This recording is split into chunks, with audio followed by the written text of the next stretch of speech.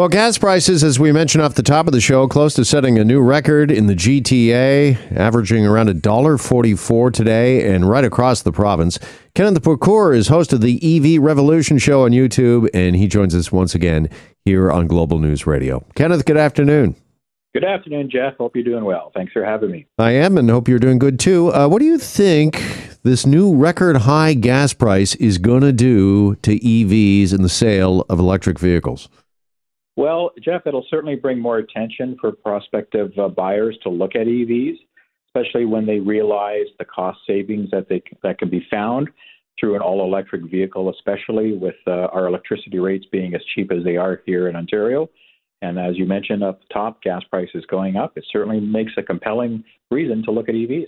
Okay, is there a real cost savings? I think that's what a lot of people might be asking themselves as they drive their combustible engine by a gas station at $1.44 per liter today, because as we know, the price of EVs generally are more, and then of course you need a charging station and all of the rest. Is there a savings right away, or is that something that is kind of realized down the line with electric vehicles? That's a great question. It is realized a little bit down the line, depending on what type of EV you buy and the price you get it at. So if you're able to get an all-electric vehicle today at the same price that you would a comparable internal combustion vehicle, then you would realize savings right away. But in most cases, EVs do cost more off the top, as you're aware. So what you do realize those total cost of ownership savings, with a lot of it coming from the savings in fuel costs and charging versus gas or petrol, usually it's about 3 to 5 years to realize those savings that we've seen on average through fuel and maintenance costs. Okay, and if people are really kind of sitting down at the kitchen table tonight and saying these gas prices, they're out of control, really want to talk, amongst the family here about an EV, are you better to still wait a little while? I feel like, and I think you and I have talked about this before, Kenneth, we're on the cusp of a lot of exciting things coming here when it comes to electric vehicles from a number of different manufacturers. Well, we certainly are. The floodgates have opened, and all the major automotive manufacturers are coming out with EVs in different numbers and different scale. But it's definitely going to be more the norm than the abnormal, as we've kind of seen it in the past. I'm hesitant to say wait because, part of my motivation to do what I do in promoting electric vehicles is to help lower greenhouse gas emissions as fast as possible. And if we wait for the next best thing, it could be several more years before something that is comfortable for most people is found. And of course, the clock is ticking on climate change and all the things that we're going through. So I would advise people to look at something that, if they are interested, to look at what they can get today, what's available for their use case and their needs, and then work some numbers around that. Okay, no doubt the environment's a concern. EVs are better for the environment, but when it comes to our pocketbooks as well, you mentioned the price of electricity in this province. I don't know, are we looking at a time, because we're hearing part of the problem with gas prices and why they're spiking is the demand. Demand is through the roof. Eventually, as we all switch over to EV, is electricity going to become just as expensive, maybe even more so? It's always a good question. I can't say for sure that will be the case, that electricity will stay as cheap as it is. I don't see it being comparable to gas to fuel prices that we are seeing today in any time in the near future. Ontario's pretty good from our hydro generation. We have an abundance of hydro. Yes, we get those peak periods, and sometimes we're asked to, maybe not put the AC so high in the really hot days in the summer and that kind of stuff. But for the most part, we have an abundance of electricity. It's not really the generation that's a concern. In some cases, it's more the distribution of that energy. And some of it flows through older technologies like old street transformers and things like that, which could be problematic if all of a sudden, 10 people on a court got EVs or something like that, and they're all charging at the exact same time. But that infrastructure is being upgraded as we speak by the energy providers and the hydro providers. So it's not really a problem that consumers should be concerned about. I don't see those rates going up anywhere near the price of fuel. I hadn't thought about that, but you're right. Why are the lights dimming? Oh, that's right, because 5 of the neighbors got EVs. Okay. Yeah, all at 2 in the morning to them. Yes, exactly. Joined by Kenneth Pocour, host of the EV Revolution show. Kenneth, wanted to speak this afternoon with you about General Motors as well, and car subscriptions and how they're really starting to take off, because GM says that they expect car subscription services to generate nearly $2 billion, that's with a B, in revenue this year alone. It's really taken off. Yeah, it's a very lucrative business. Anybody who's selling any type of subscription service model knows that, whether it's software or in this case, services that you can add on to your car. So it's high margins, and GM and all the major OEMs are about making money and making profits for their shareholders. And in order to fund future investments for electric vehicle and their switch to electrification for all their transportation, they need to have funding to do that. So it's a great model. Currently they have things like OnStar and others, and a lot of services that are wrapped around OnStar. You can get different levels. That's a very lucrative service for them, and again, high margins. So it's not a surprise that they're going to continue to push that.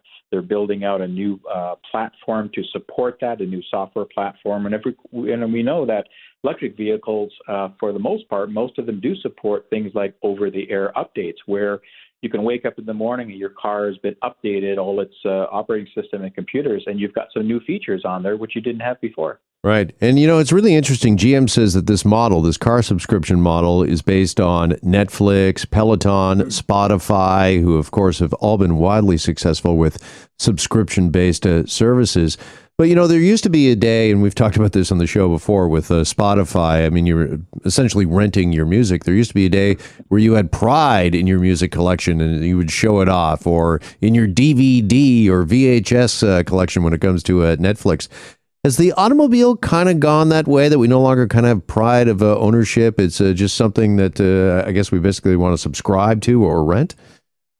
Well, you could look at it that way, and I have a check mark for everything you said as well. I've got boxes in the basement to prove all that stuff that I have. But yeah, it's a lucrative model for auto manufacturers, and it's also something that they can add and change very quickly.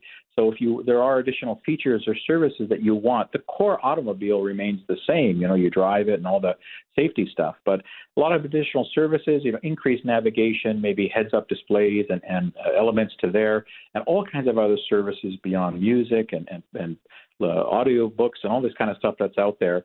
It's a really lucrative market that you can add to your vehicles, because people realize that we do spend a lot of time in our cars, especially stuck in Toronto traffic. You bet. How does this differ, a car subscription, from a lease where you're essentially renting a vehicle? Is the car subscription something where I just call for a car when I need it? I don't have it all the time? Yeah, so the car subscription models, there's only a few of them that are running that. And basically, it's different from the lease in such that there's no ownership of the vehicle. It's basically like a month-to-month or a fixed-term rental, so to speak, of the vehicle. The ownership of the vehicle is still held by the manufacturer, or in this case, or the dealer particularly, and you're just basically paying for the use of that vehicle, and there'll be elements to that you have to adhere to.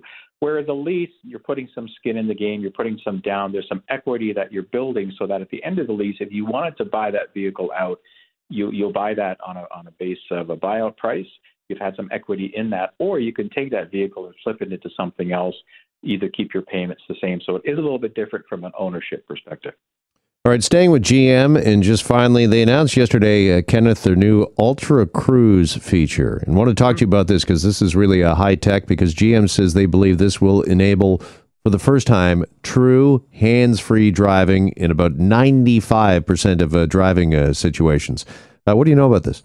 Well, you got to love marketing for sure. You have to remember it's a step up from their current Super Cruise, and I have recently driven a couple of GM vehicles with Super Cruise, so it's not a bad system. But again, these are still level 2 autonomous or level 2 advanced driver assistant features and systems, which means that you have to have driver intervention. They're not true hands-free, where you can say, take me to the ball game and back, and the car will do everything for you. What Ultra Cruise will allow is an enhanced geography or enhanced coverage. So today, Super Cruise is mainly on the highways, where Ultra Cruise will have a lot of the highways and streets. Today you can't use Super Cruise, let's say, on some regional roads or regular streets, but you can on the 400 series highway. So they're going to increase coverage, and they're going to add more sensors to it, so that it'll become a better system, more reactive, with different capabilities, maybe farther reaching down the road and all sorts of elements. But I think we all need to remember that this is truly not a hands-off driving. You can, for some period of time, drive hands-off. It may offer lane changing and things like that Tesla does today with their FSD betas. But we're still a long way from the Johnny Cab scenario. All right, to be honest, how tough is it to take your hands off the wheel? I've not been in one of these vehicles yet. I have to believe that's a challenge to really kind of trust the vehicle, trust the technology.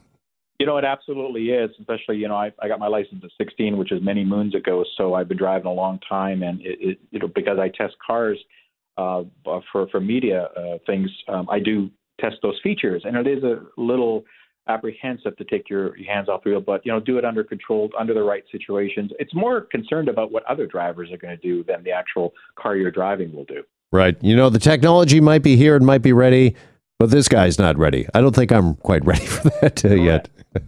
Kenneth, pleasure as always. Thanks so much for joining us.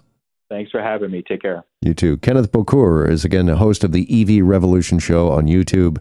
And we're back after this on Global News Radio.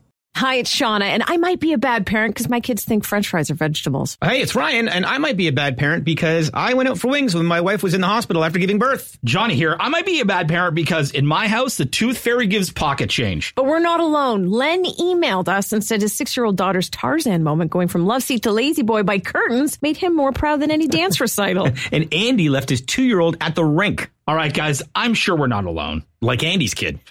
For stories and confessions like this, make sure you check out our podcast. It's called Bad Parents, and it's available wherever you get your podcasts. I left a glove at the rink.